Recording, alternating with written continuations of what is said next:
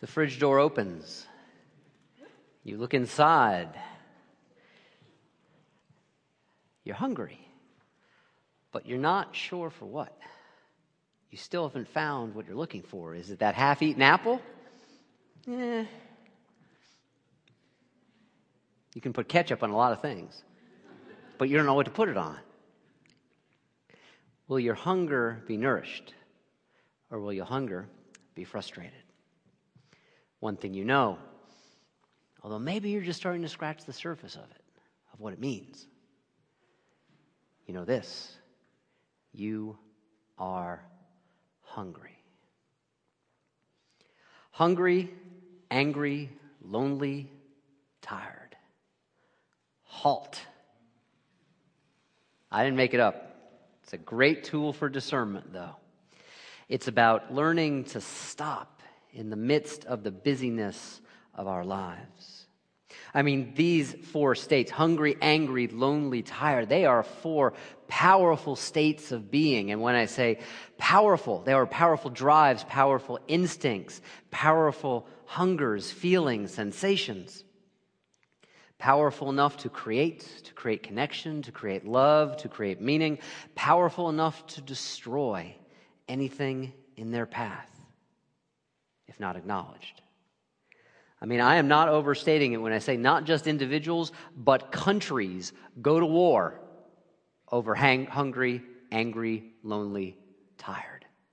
Break down almost any human conflict and you will see hungry, angry, lonely, tired at some point of scratching that surface. The first and the final terms, hungry, tired, we tend to think of as physical sensations. Angry, lonely, the middle two terms, we tend to conceive as emotional states of heart. But here's the truth, and this is why these four belong together: hungry, angry, lonely, tired. They form each other. They inform each other. They can deform each other. I know some people who, the minute they get lonely, start eating. I know some folks who, instead of allowing themselves to feel anger, they immediately get tired. They start to yawn. They curl up in a little ball and want to go to sleep. The next time you're angry, I'd encourage you to check in, to halt with the anger, and notice what's going on around the eyes. Noticing the scrunching, noticing the tension. Checking in when you're lonely. Checking in with the physical sensations when you're really lonely. What does it feel like in that space around the heart? What does sadness feel like in the body? That's why it's beneficial, as the acronym says, to learn to halt in all of these states and to see what's there, to check in. Not just move on without recognition, move on without a time to pause, to halt, to stop. One of my favorite teachers, I've got a lot of favorite teachers, but probably my favorite of all the favorite teachers is Tara Brach. She's a meditation teacher and a psychologist, and she encourages us as we go through our lives, our very, very busy lives, to take what she calls a sacred pause. Not just a pause, but a sacred pause. And I think one of the things that makes a sacred pause is the capacity to halt when we find ourselves in one of these powerful, hungry, angry, lonely, tired states of being. There's a song from, I think it's late 80s, maybe early 90s.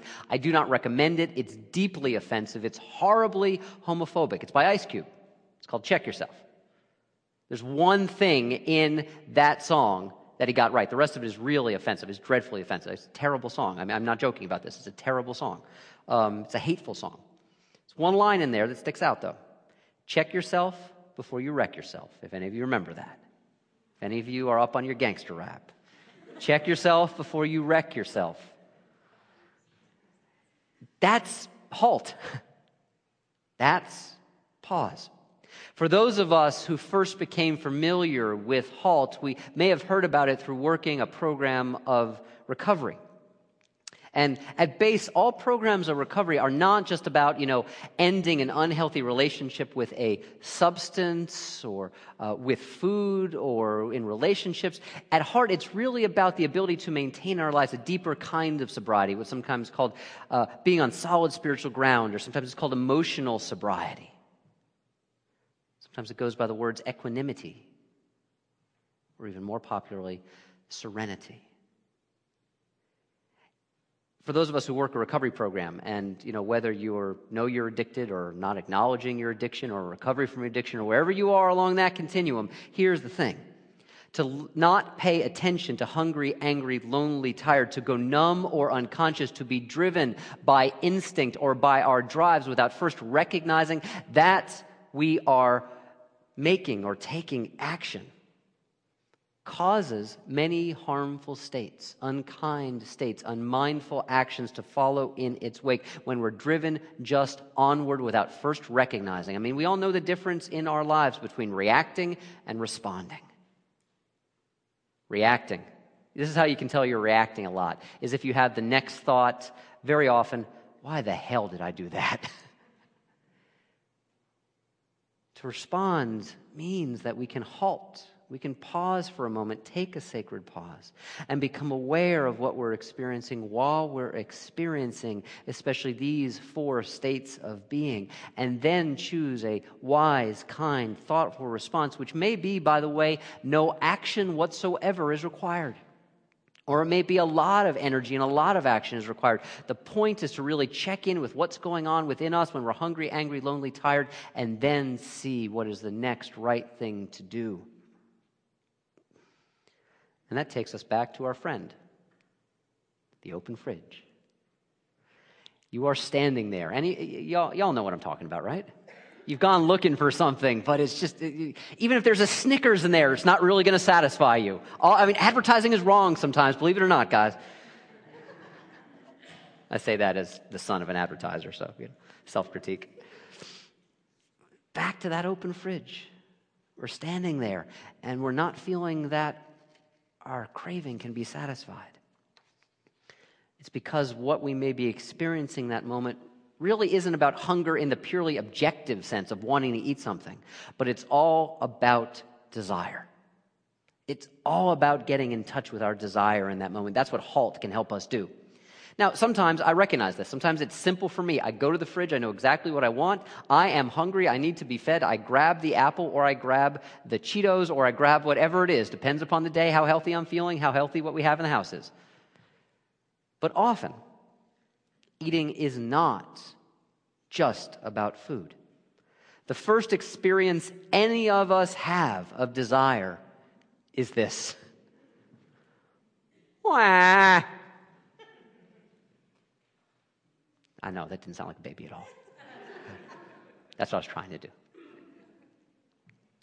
It's the first thing we know before we even know ourselves. With desire, we know that we are hungry, and with hungry, we know that we desire. Spiritually, we talk about the breath coming first, and that is true. But hunger is the first place that we really get desire, the first place where we as human beings really get to feel desire. It's the first place for many of us where we get to know, even before we can name it, what it means to be frustrated or what it means to be fulfilled in our lives, it's with the experience of being hungry. I've been doing now it's the last 6 years, it'll be the 7th summer coming up of doing spirit flicks during the summer. I and the other preachers do preaching on movies that have deep spiritual messages. And I have to say that one of still my favorite movies for this, one of my favorite Pixar movies, it's like right there with WALL-E maybe, is Ratatouille. That story of the little cooking rat, if you recall that. And I preached on this in the summer of 2007 when it came out. And I'm remembering the character, the dour, stressed out, joyless character with a great name, the food critic Anton Ego. Never has a character been more aptly named than Anton Ego.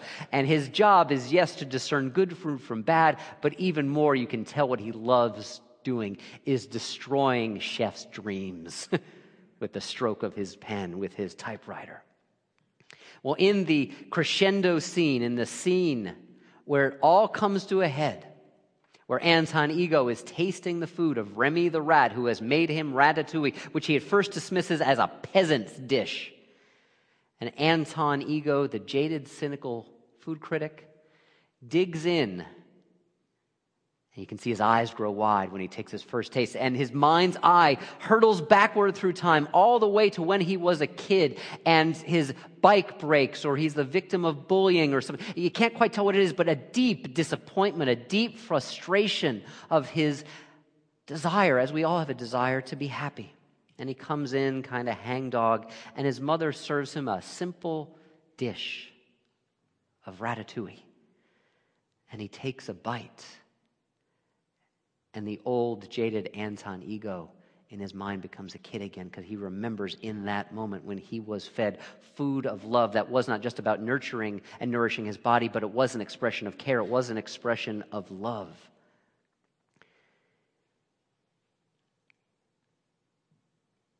This is sometimes what can happen to us when we are fed in an authentic and deep way.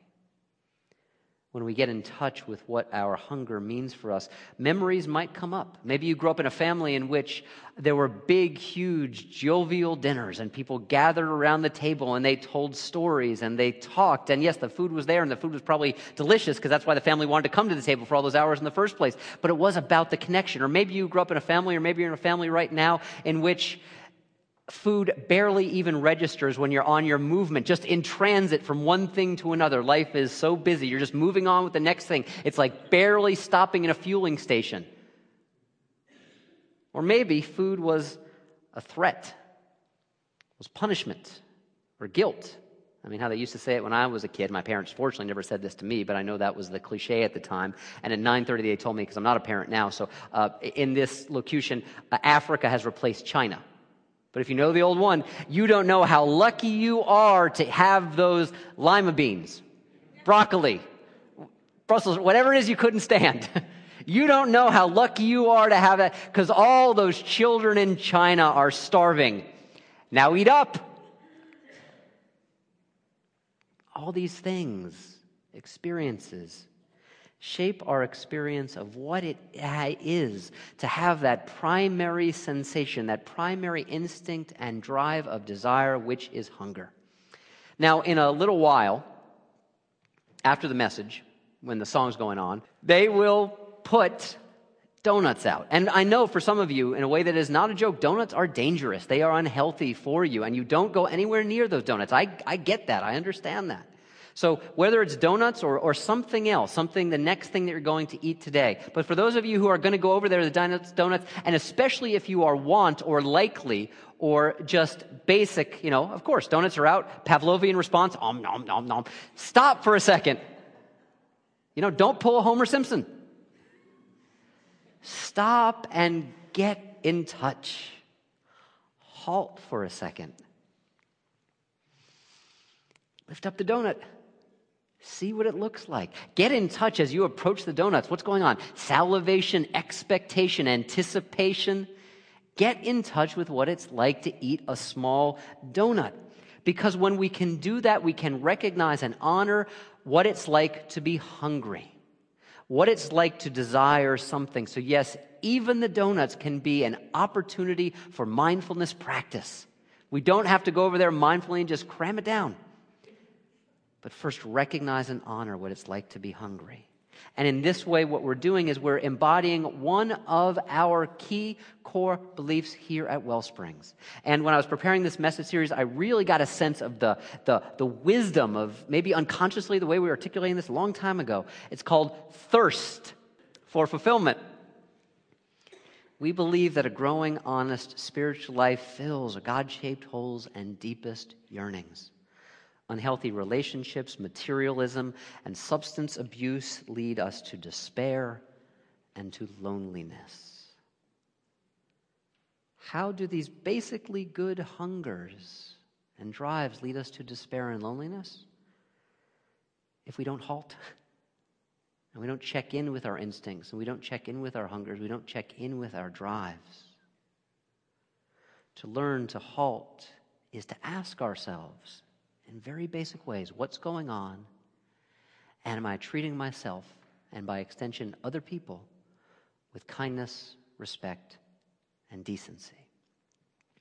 Now, I put this up on Facebook not too long ago. Some of you may have seen this. SpaghettiOs, meatball, A to Z. My wife likes to eat Mini raviolis, is it? Yeah. Mini raviolis, cold out of the can. This upsets me.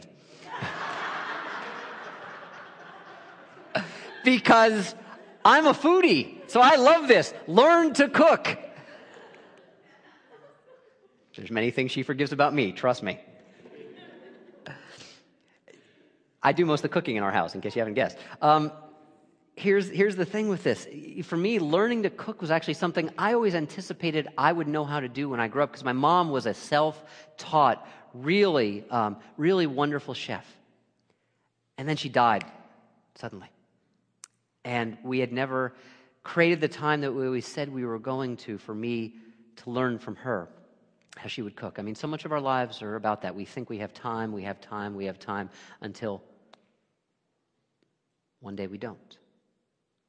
And so I have learned to cook after my mom's death as really an expression of staying in touch with her memory. When I'm in the kitchen, very consciously, I am incarnating, I am embodying the wisdom, the presence, the love of her life. So for me, learning to cook is a HALT practice. And even if you're a crappy cook, even if you cannot heat water, much less soup, I would encourage you, even if you get so much of your food done by someone else, prepared by someone else, just this week, maybe try to make one meal for yourself.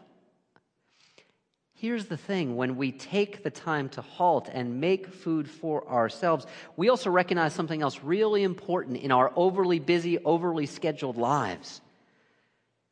We're not just consumers of these products. Food just doesn't come naturally born in cans or wrapped in plastic. Food comes to us from someone or something that has given its life or given its energy so that we can be fed. Which is to say, to halt, often when we cook our own meal, or even if we're just receiving the meal, to learn to halt with our hunger is actually to open up in the most profound way, several times a day, maybe 3 times a day, or 1 time a day, or 8 times a day, however often you eat. It is a really easy opportunity to practice that most essential quality of the spiritual life, which is gratitude. This food came to us from somewhere, and we can choose to receive it as a gift if we halt, if we take a sacred pause. So yes, I am a foodie. And sometimes being a foodie is a wonderful thing. Sometimes it also means that I am driven unconsciously by my hunger, by my desires, by my desire to whip up something real cool. And so I decided this year, and yes, I'm a Jewish-born UU whose primary spiritual practice is Buddhist, I decided I would observe Lent. And I talked about this a few weeks ago. I decided I would observe Lent by foregoing eating any animals whatsoever. Now, because I'm a UU, and who the hell is going to call me on an imperfect Lenten practice, I delayed, as I think I told some of you about, the start. Because this past weekend I went away with some of my buddies for our annual mancation, and these are wonderful guys, but let's just say that it is not easy to be a vegetarian on mancation. Although we did go to the Moosewood restaurant in Ithaca, a famous vegetarian place, but the next night there we go. It was all about the meatball heroes. You know, it was all about the subs. And so on Sunday morning in Ithaca, we went to a great deli. I got a meatball sub bigger than 2 of my heads, and I finished half of it, drove back home, finished the other half, and that was it. I was done eating meat. And so this week, I had the first occasion to not prepare a meal for myself, but to actually go out to eat. And I looked at that menu, and it's almost like I had forgotten. I'm like, damn, I can't eat most of this stuff. And in that moment, that's exactly why I was doing the practice, even though I didn't realize it would turn out that way. Because in that moment, I halted. In that moment, I stopped and had to think about what I was going to order. I had to pause. I had to still my hunger for a moment and ask myself, how can I honor my spiritual aspirations and feed my hunger? Pausing was the only thing that would make that possible, and it did. A lot of the teachings about pause, about halt, come from a very ancient teaching that some of you may know. It's from the Hebrew Scriptures. One simple sentence. Not that simple to do, but one simple, direct sentence. Be still and know that I am God. pausing first, halting first, is a way to be still and just recognize that we're hungry. Be still and notice that this food arrived from you from some place that you, your hands, did not make it all yourself, even if you cooked it. Be still and grateful. When we don't halt, when we do a version of this, nom, nom, nom, nom, nom, nom, nom, nom, nom, nom, nom, nom, oh, nom, nom, nom, nom, nom, nom, nom, nom, nom,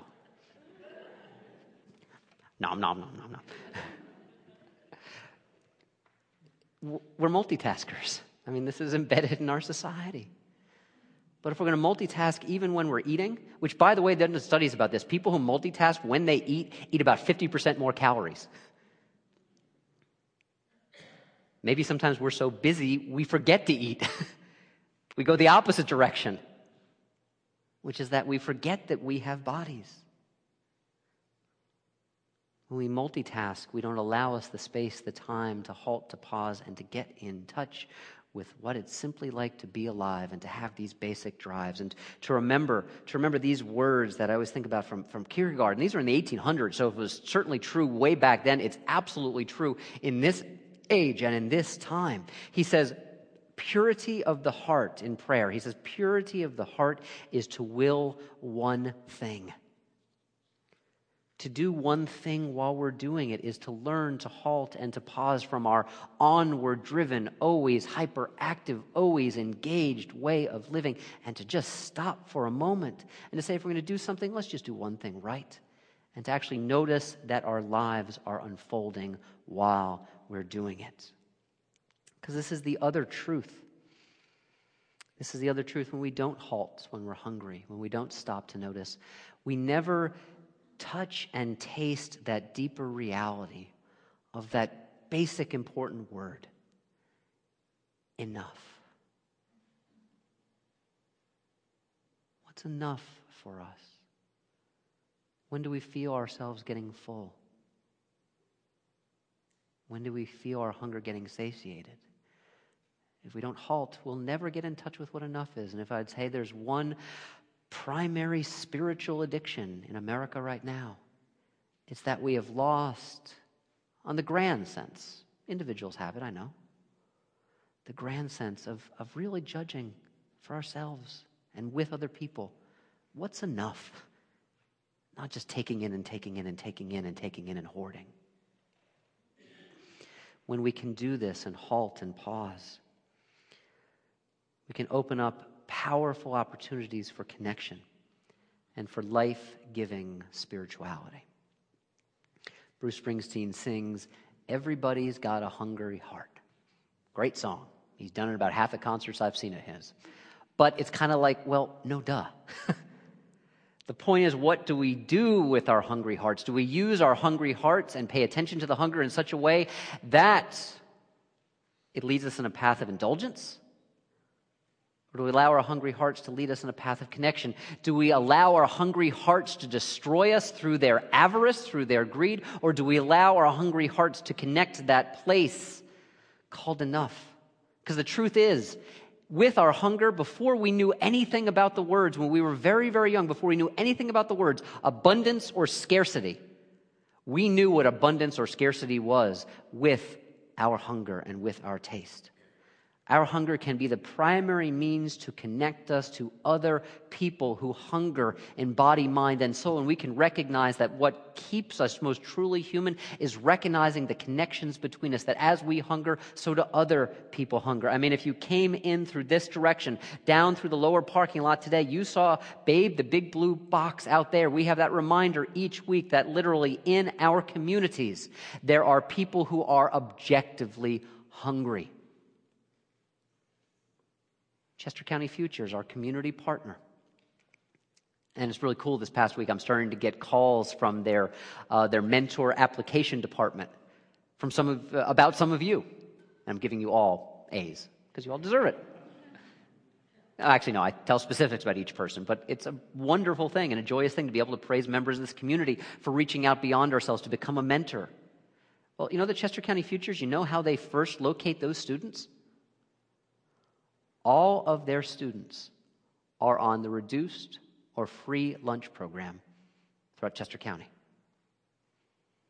The students of Chester County Futures are first identified because they are hungry. And they know what hunger is, that maybe the only full meal they will get in a day is the meal they get from school. And probably the most well-known piece of kids' literature, and by extension adult literature as well too right now, is The Hunger Games.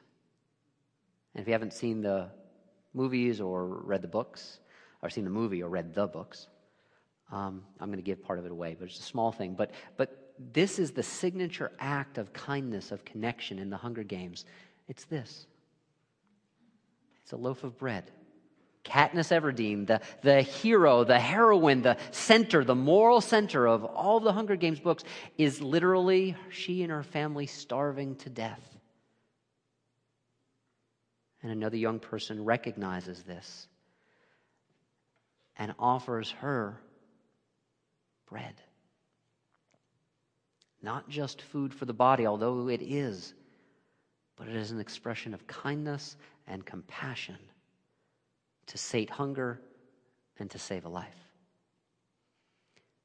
We cannot wreck other people's hungers unless we halt enough to first notice their lives.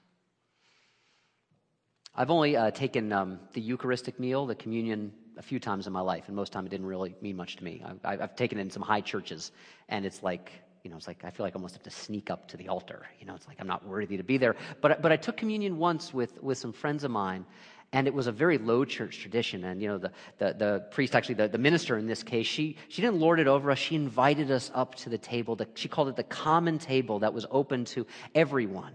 She said, all of you who hunger in body, in heart, in mind, and soul, all of you are welcome here. I said, okay, this is a universalist communion that I can take too. And it was cool. And I actually felt what they were getting at. That's the broadest form of communion, is that our common human hunger can feed our common human love. There's other traditions that have the same sense of communion. In the Buddhist tradition, there is what's called the mantra, the chant, the gate of sweet nectar. And it's all about finding the connections between spiritual hunger and physical hunger. And by the way, there is no authentic, mature, integrated spirituality that divides body versus soul. Bringing together our spiritual hungers with our physical hungers treats us exactly as we are and as we are intended to be, as whole human beings. I first heard this chant from Krishna Das. Teresa's going to share it with us.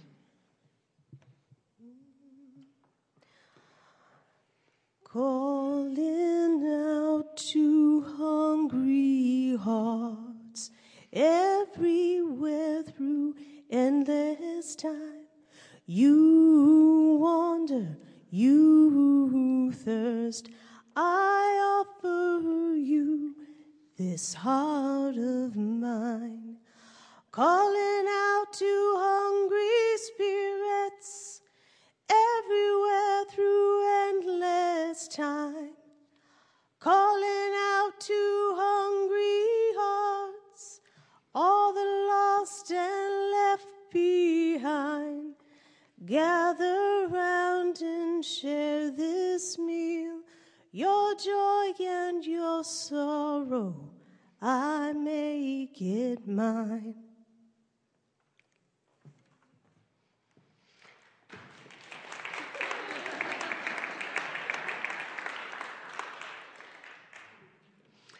Calling out to hungry hearts, all the lost and the left behind. Gather round and share this meal. Your joy and your sorrow, I make it mine.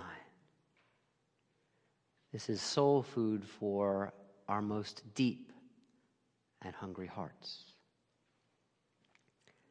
The deepest thirst is for fulfillment.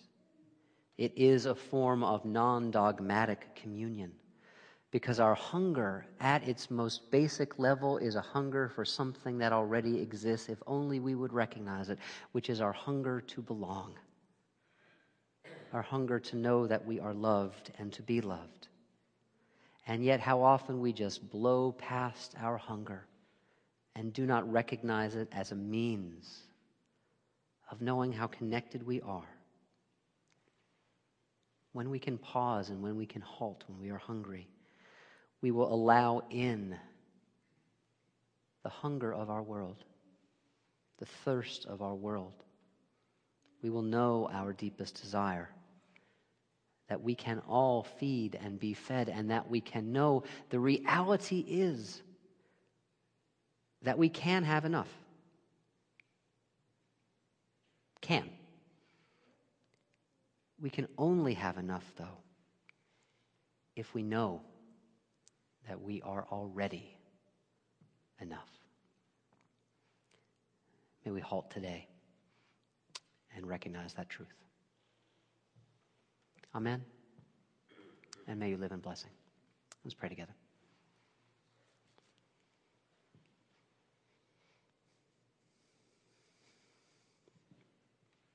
God of hunger and thirst, of drive and desire,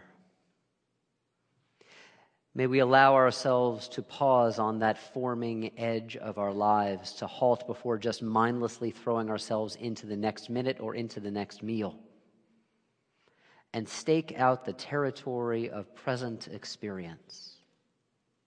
Get in touch with our sensations, our thoughts, our feelings, our hungers, and to know that at the base of each of these instincts is a holy and hidden invitation to live whole lives, to be disunited or fragmentary no more, but to be one,